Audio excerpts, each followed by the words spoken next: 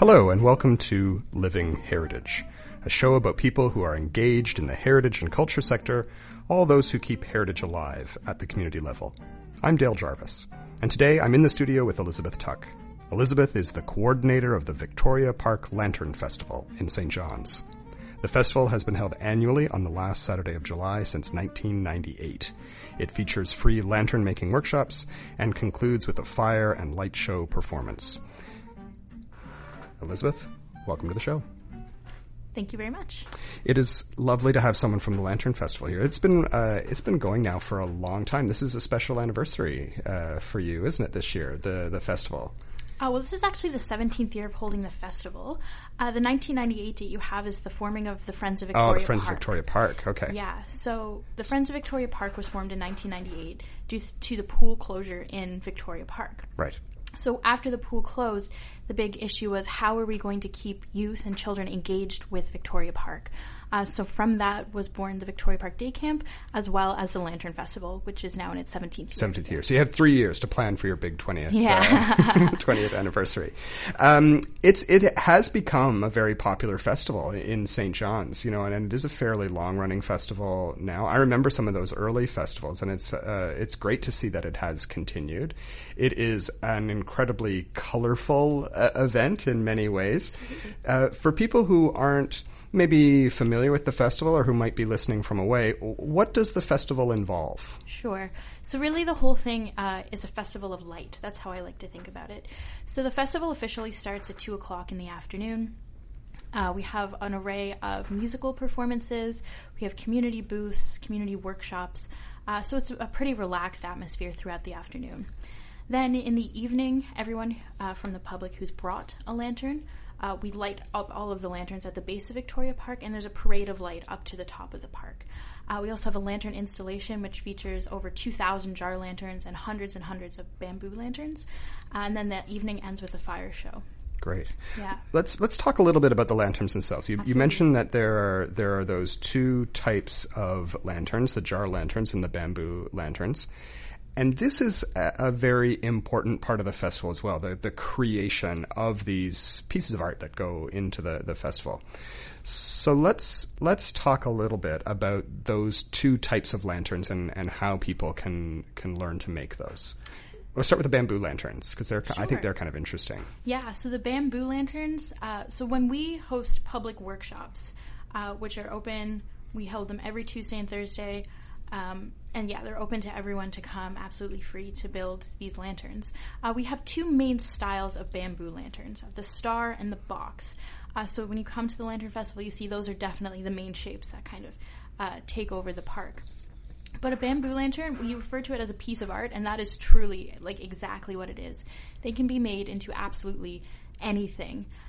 We have giant, absolutely huge bamboo lanterns. We have dragons that take up the size of trees, sea monsters. We have Cabot Tower. We have Hibernia. We have all of these kind of different levels, I guess, of bamboo lanterns that can be made. The sky's really the limit. Yeah. Some of the creativity is amazing. It's mind-blowing. Yeah, absolutely. So walk me through the process then of making a bamboo lantern. How do you start out? Sure. So to make let's say a star lantern, that's a pretty common one. You'd need about 12 to 14 pieces of bamboo, all cut the same length. You would lay out your star pattern, hot glue it. You use a lot of hot glue in this job. Then you wire your pieces together. And with the star, it's actually really interesting. You make two star faces that are the same, and you put them together, you wire them together, and then you actually have to try and pull it apart to get these supports put inside of it. So that's always my favorite part of building a star. It can be a little bit scary sometimes to try and yank it apart, but yeah. And these are thin strips of bamboo, right? These thin strips for sure. Sure. Where do you get your bamboo from? Where is it? You have to bring it in, I would imagine. Yes? Yeah, we do. We get it from China. Yeah, we order it. For sure. And so you have this frame that you then create with the bamboo, and it's all wired together, and you put your spacer pieces in. What's the next step? So the next step is my favorite step of making an entire lantern always is, we call it papering. When you take your tissue paper and you actually put it on your lantern. So papering can be as simple as You take one sheet of red tissue paper and you put it on your lantern, and that's it.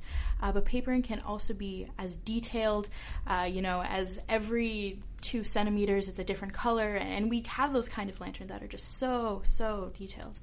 And you have to put 3 layers of glue on this lantern, actually. So it's not something that you can build in 10 minutes and kind of leave it and go on.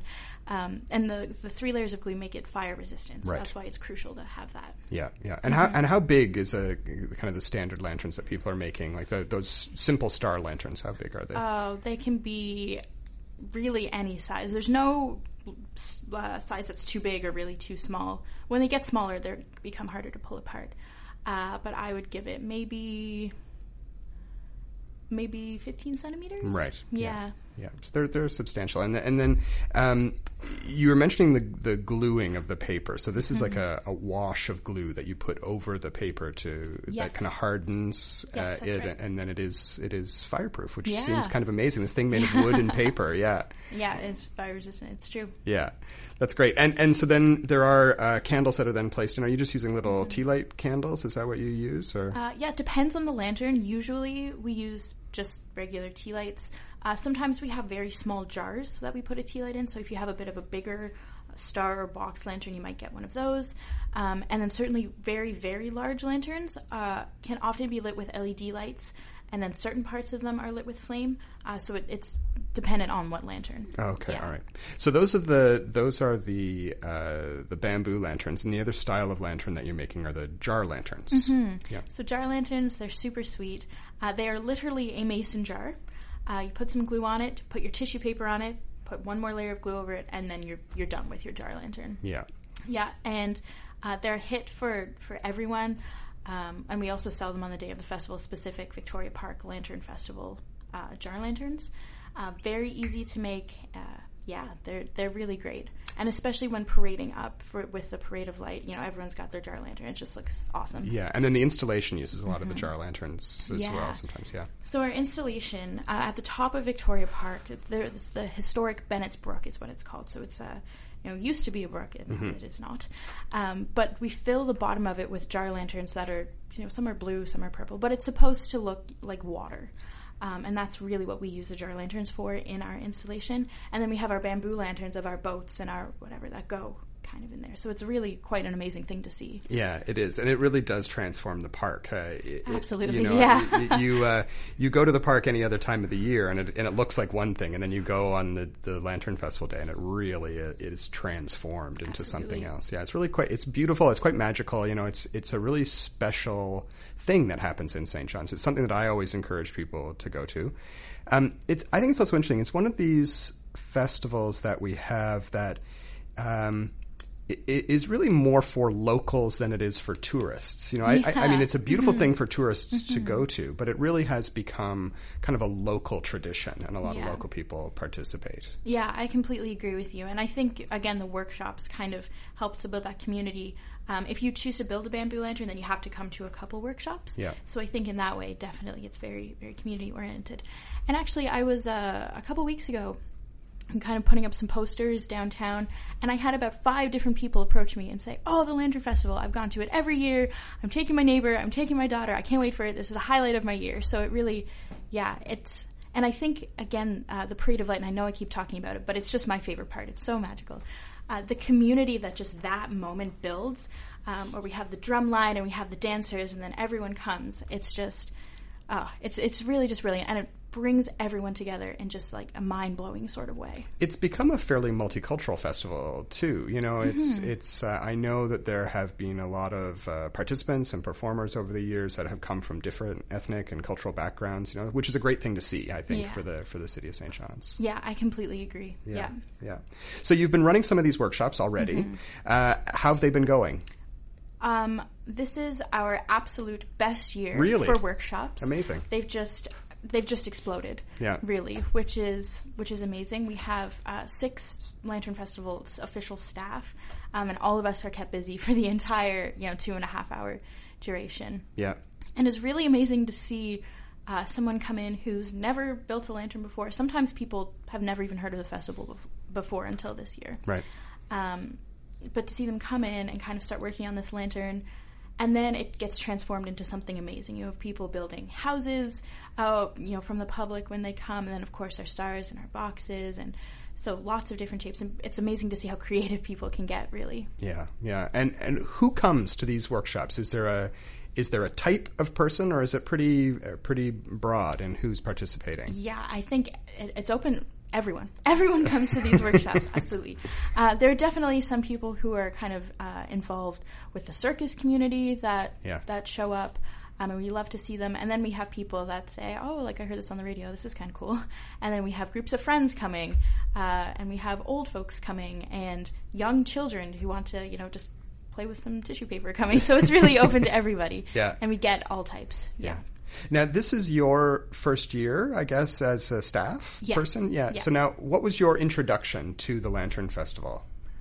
Well, I've been going to the Lantern Festival forever. Like, as long as I have memory, it's been going to the Lantern Festival. So I don't know what year was my first, but every year, my family, we always go to the Lantern Festival, and we've built lanterns, we've been in the parade, or we've sat up at the top of the hill and watched the parade, so...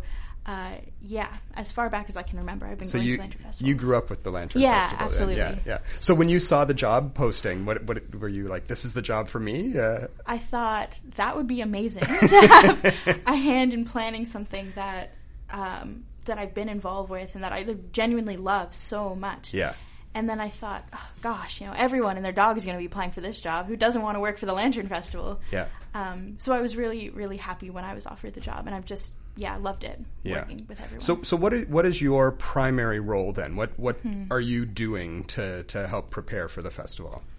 So the coordinator, the primary role, of course, of overseeing staff and ensuring that that stuff gets done. I'm also the lead for any sponsorship. I look to solicit our community partners in our community booths and plan our community workshops as well. And the sound stage, and getting all those people confirmed and that lineup done as well. Right. Yeah. So who are some of your sponsors and partners for the festival? So we have Penacon Energy, who are our Star Lantern donation sponsors. So we're really, really thankful to them. We also have NL Power and DF Barnes, who are sponsoring us this year as well at a box level. And we also want to definitely thank Eastern Audio, who's donating a lot of our audio equipment for our soundstage this year. So those people for sure. And we also have local community partners supporting us. We have Piatto Pizza, for example, Boston Pizza, helping to feed our volunteers. So we have a lot of really, really great support from the community coming back. Yeah. So how big is your base of volunteers? Like, how many people do you need to be able to pull off a festival like this? 100. Really?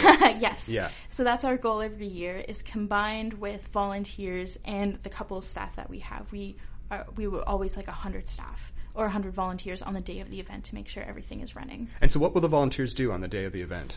Oh, so many things. So we have volunteers set up on installation. Now, installation is one of the biggest and most important jobs on the day of the festival, and that is actually installing all of our bamboo and our jar lanterns at the top of the hill. We definitely need people working safety. That's a big thing throughout the entire day of the event. We have volunteers on our canteen, on our merchandise tent, setup, takedown. So there's really, really something for everyone, and a lot of the positions are accessible as well. So installation, one would need to be pretty able-bodied in order to kind of go up and down the hill, but we have lots of positions that are accessible to everyone. Mm-hmm. Yeah, and we also have our kids zone, forgot to mention that. That's always a hit. And the overseeing of our workshops and our sound stage and our sound manager, and all of those positions are volunteer. Right. And if people wanted to volunteer, how do they get in touch with the festival and let you know that they're willing to do some work? Absolutely. So we can go to our website, which is lanternfest.ca, and there is a volunteer right at the top bar, a volunteer tab. Yeah. And then there's a form. Yeah. Okay, so we've talked about some of the prep work, the workshops and making the bamboo lanterns, making the jar lanterns. What happens on the day of the festival itself? Can you walk me through kind of the day from start to finish? When will you start your day? Like before people arrive? Will you be there pretty early? 8 a.m. Yeah, that's when we start. All the setup, the community booths, and again, installation. That definitely takes a lot of time. And it's not something that can be rushed through. You have to take your time and do it very correctly. So our installation team are amazing, and they get started at the crack of dawn. And they go usually until about 3 or 4 in the afternoon, making sure that everything is secured and everything is safe in the installation. That's when our day starts. The day opens to the public at 2 o'clock in the afternoon. And our soundstage also starts at 2 and goes until roughly 8 o'clock. We have a wide array of community booths available. Some of our partners this year, we have Seapaws NL, we have the Petty Harbor Mini Aquarium, and then we'll have their Touch Tank. They're always a hit. Yeah, they're fantastic. So a wide array of community booths for sure. And this year we also have a workshop section, which we have done in past years. Not last year, that didn't happen, but in past years. So we have a Tai Chi workshop, yoga workshop. We'll have circus workshops throughout the community section, juggling and hula hooping. So that'll be really great. And also to touch on the circus aspect kind of this festival, we do have a circus theme this year. Our amazing artistic director, Danielle Knus-Kraken, she actually has some absolutely mind-blowing talent coming in this year. So we've got magicians who will be walking around through the park just during the day to do some magic tricks. So that kind of really great vibe.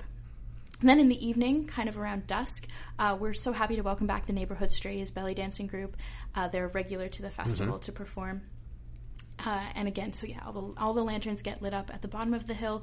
All the installation lanterns get lit up, and we have that parade. The parade is led by the Scrunchions, which are the Mun Music percussion ensemble, and the Neighborhood Strays. Again, we all dance up the hill. And then at the top, a pit for everyone is our fire and light show. So this year we have over 30 performers in our fire show. We have aerialists, fire eaters, fire dancers, fire jugglers, lots and lots of fire.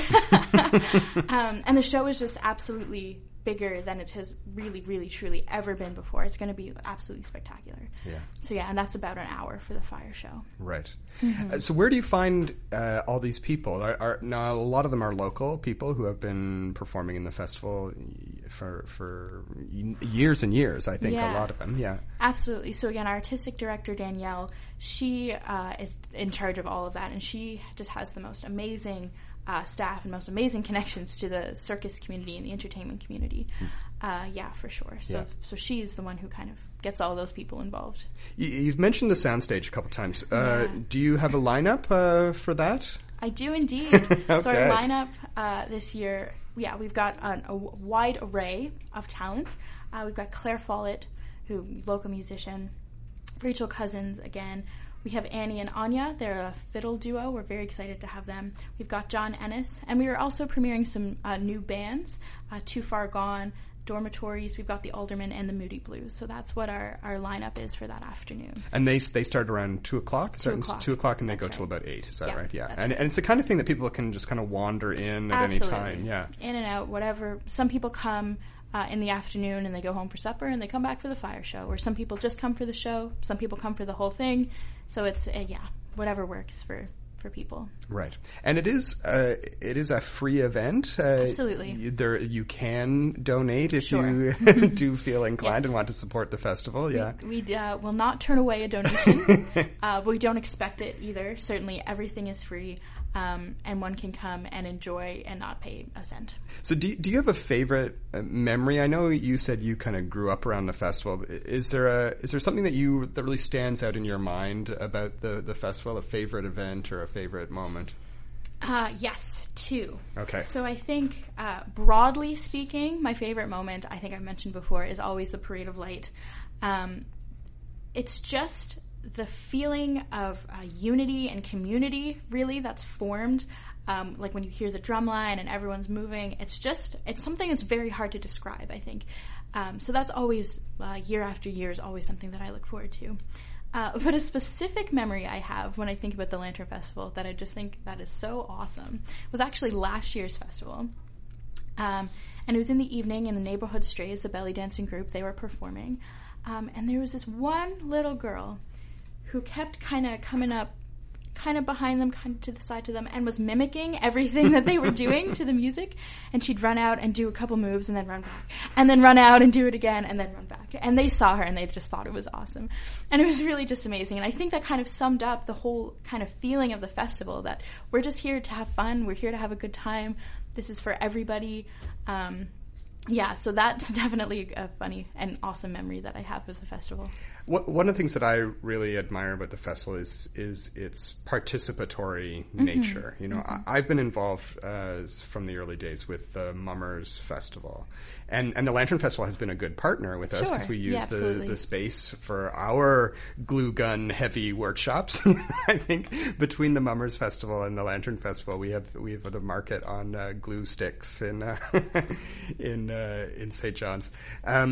And I think that having a festival that is something that people can participate in is part of what makes it successful. It's part of what gives that sense of community that you were talking about, you know. I agree. I know when we started the Mummers Festival, people would say, "Oh, I can't wait to come and watch the parade."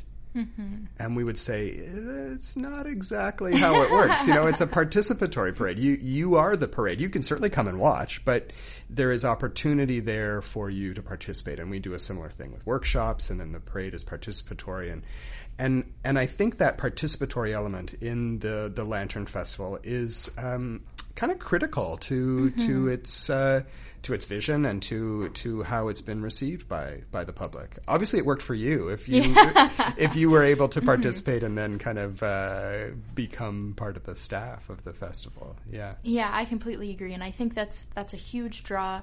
And this year, again, with our whole workshop section that we haven't fully flushed out in past years, I think it just adds to that participatory element. So you can come, if you would like to sit on a picnic blanket for the entire day, that's fine. But if you'd also like to get up and do some yoga and then play at the game zone and make a jar lantern and be in the parade, you can. So it's levels for everyone. Yeah. How many people do you get coming out?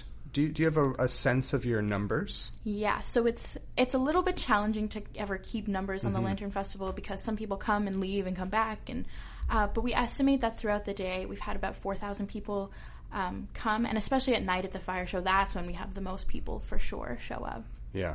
So we estimate it's about 4,000, give or take, throughout the day. Yeah.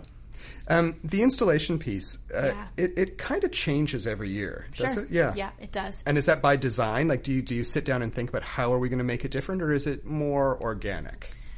Definitely more organic. So there are certain lanterns, for example, the dragon lantern that fits on a tree. It has its designated tree that it fits very nicely on. Yeah. So we usually leave that one exactly where it is. But sometimes, especially with new lanterns, and every year we have new lanterns and new big builds. So fitting those in definitely takes some rearranging. Where's this one going to fit the best, etc. And sometimes we'll put a lantern somewhere, realize maybe that's not the best spot, and then next year we'll move it. And certainly the layout of Victoria Park changes from year to year as well. Yeah. So we do take that into account when putting in our installation. Yeah. And the park itself has been going through a process of revitalization. Yeah. There has been a lot of work over the past, maybe 6-7 years, and a new park plan. Has the festival, how has the festival been involved in that? I know that the park is going to continue to change in the future. Well, I mean, I think that the revitalization of Victoria Park is really just great for the Lantern Festival. You know, this festival started out of love for this park and wanting to see it grow and wanting to see it expand. So now that that's happening, I think we at the Lantern Festival, we're really, really happy with that. And more people are coming to the park anyway on a regular day. So, and then of course that doesn't hurt our festival attendees either. Yeah. And so we have to move a couple lanterns because of it, but that's nothing really in the grand scheme. And the future plans for the park, the pool house may or may not be there in the future. Is that? That is unclear. It's unclear. At the moment. Yeah. Yeah. It's a great space. You know, I know when they were doing the consultation about the Victoria Park revitalization, I had written a letter, I'm sure like many other people did, about the revitalization of the park. And one of the things that I stated in my letter to the city was that there really needed to be a continued kind of maker space. And this is something that we're seeing a lot more of all across the world, that community organizations, libraries, festivals, that they want these spaces where people can kind of come and be creative and make things. Yeah. And the pool house is great because, it's a bit of a concrete bunker, but it means that you can like do things there and you don't have to worry about it. Yeah. Definitely. It's a great space to get messy in. It is a great space to get messy in. Yeah. And it does get messy sometimes. Yeah. So maybe, as we kind of come towards the end of our conversation here, is there anything that I've forgotten to ask? Is there anything that you think people really need to know about the festival? I would say there's a couple things that people should know. Okay. I would say, first of all, I do want to, again, put a plug in for the fire show. Every year we have the fire show. It is an annual kind of event. But this year, seriously, so much work is being put into it. It's absolutely mind-blowing to see kind of the evolution of what it looked like a couple years ago to what it looked like last year to what it's planned to look like this year is absolutely wild.